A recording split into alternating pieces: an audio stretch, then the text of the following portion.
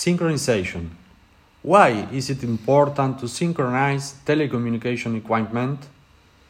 What is master or slave in GigaSync? What kind of devices can GigaSync synchronize? Why synchronize? Many telecommunication networks require synchronization precision for their correct operation and, therefore, avoid self-interference and reduce noise generated by the network. In this way, frequencies can also be reused and spectrally efficient. This is possible to achieve if co-located devices are synchronized. To synchronize the equipment, you must have a standard signal that serves as a reference to accurately determine the corresponding data sent and received slots. This signal is known as sync pulse, and it will allow all synchronized devices to send and receive data in the same period of time. Uplink, sending data, and downlink, receiving data, so that when one receives information, none of the others are sending.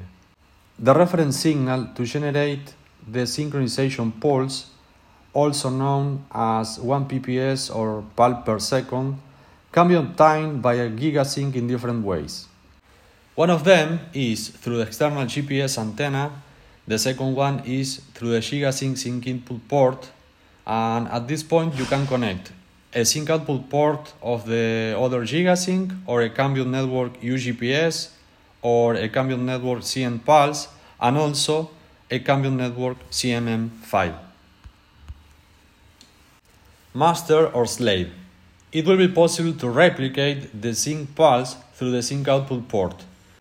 In this case, the GigaSync that has acquired the pulse and is replicating it will be called master, while the GigaSync connected through the master sync output port will be called slave. Cambium network synchronization methods. Now, is only the 1 pps generated by the different sync sources enough? As we have mentioned, the 1 pps only gives us a pulse, a pattern. However, to achieve synchronization, there is still a little left. We must develop a synchronization method that the connected devices can understand.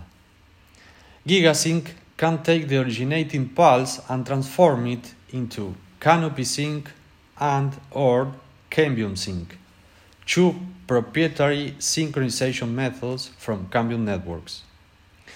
Through the generation of these synchronization methods, it will be possible to synchronize a wide range of Cambium devices, avoiding self-interference.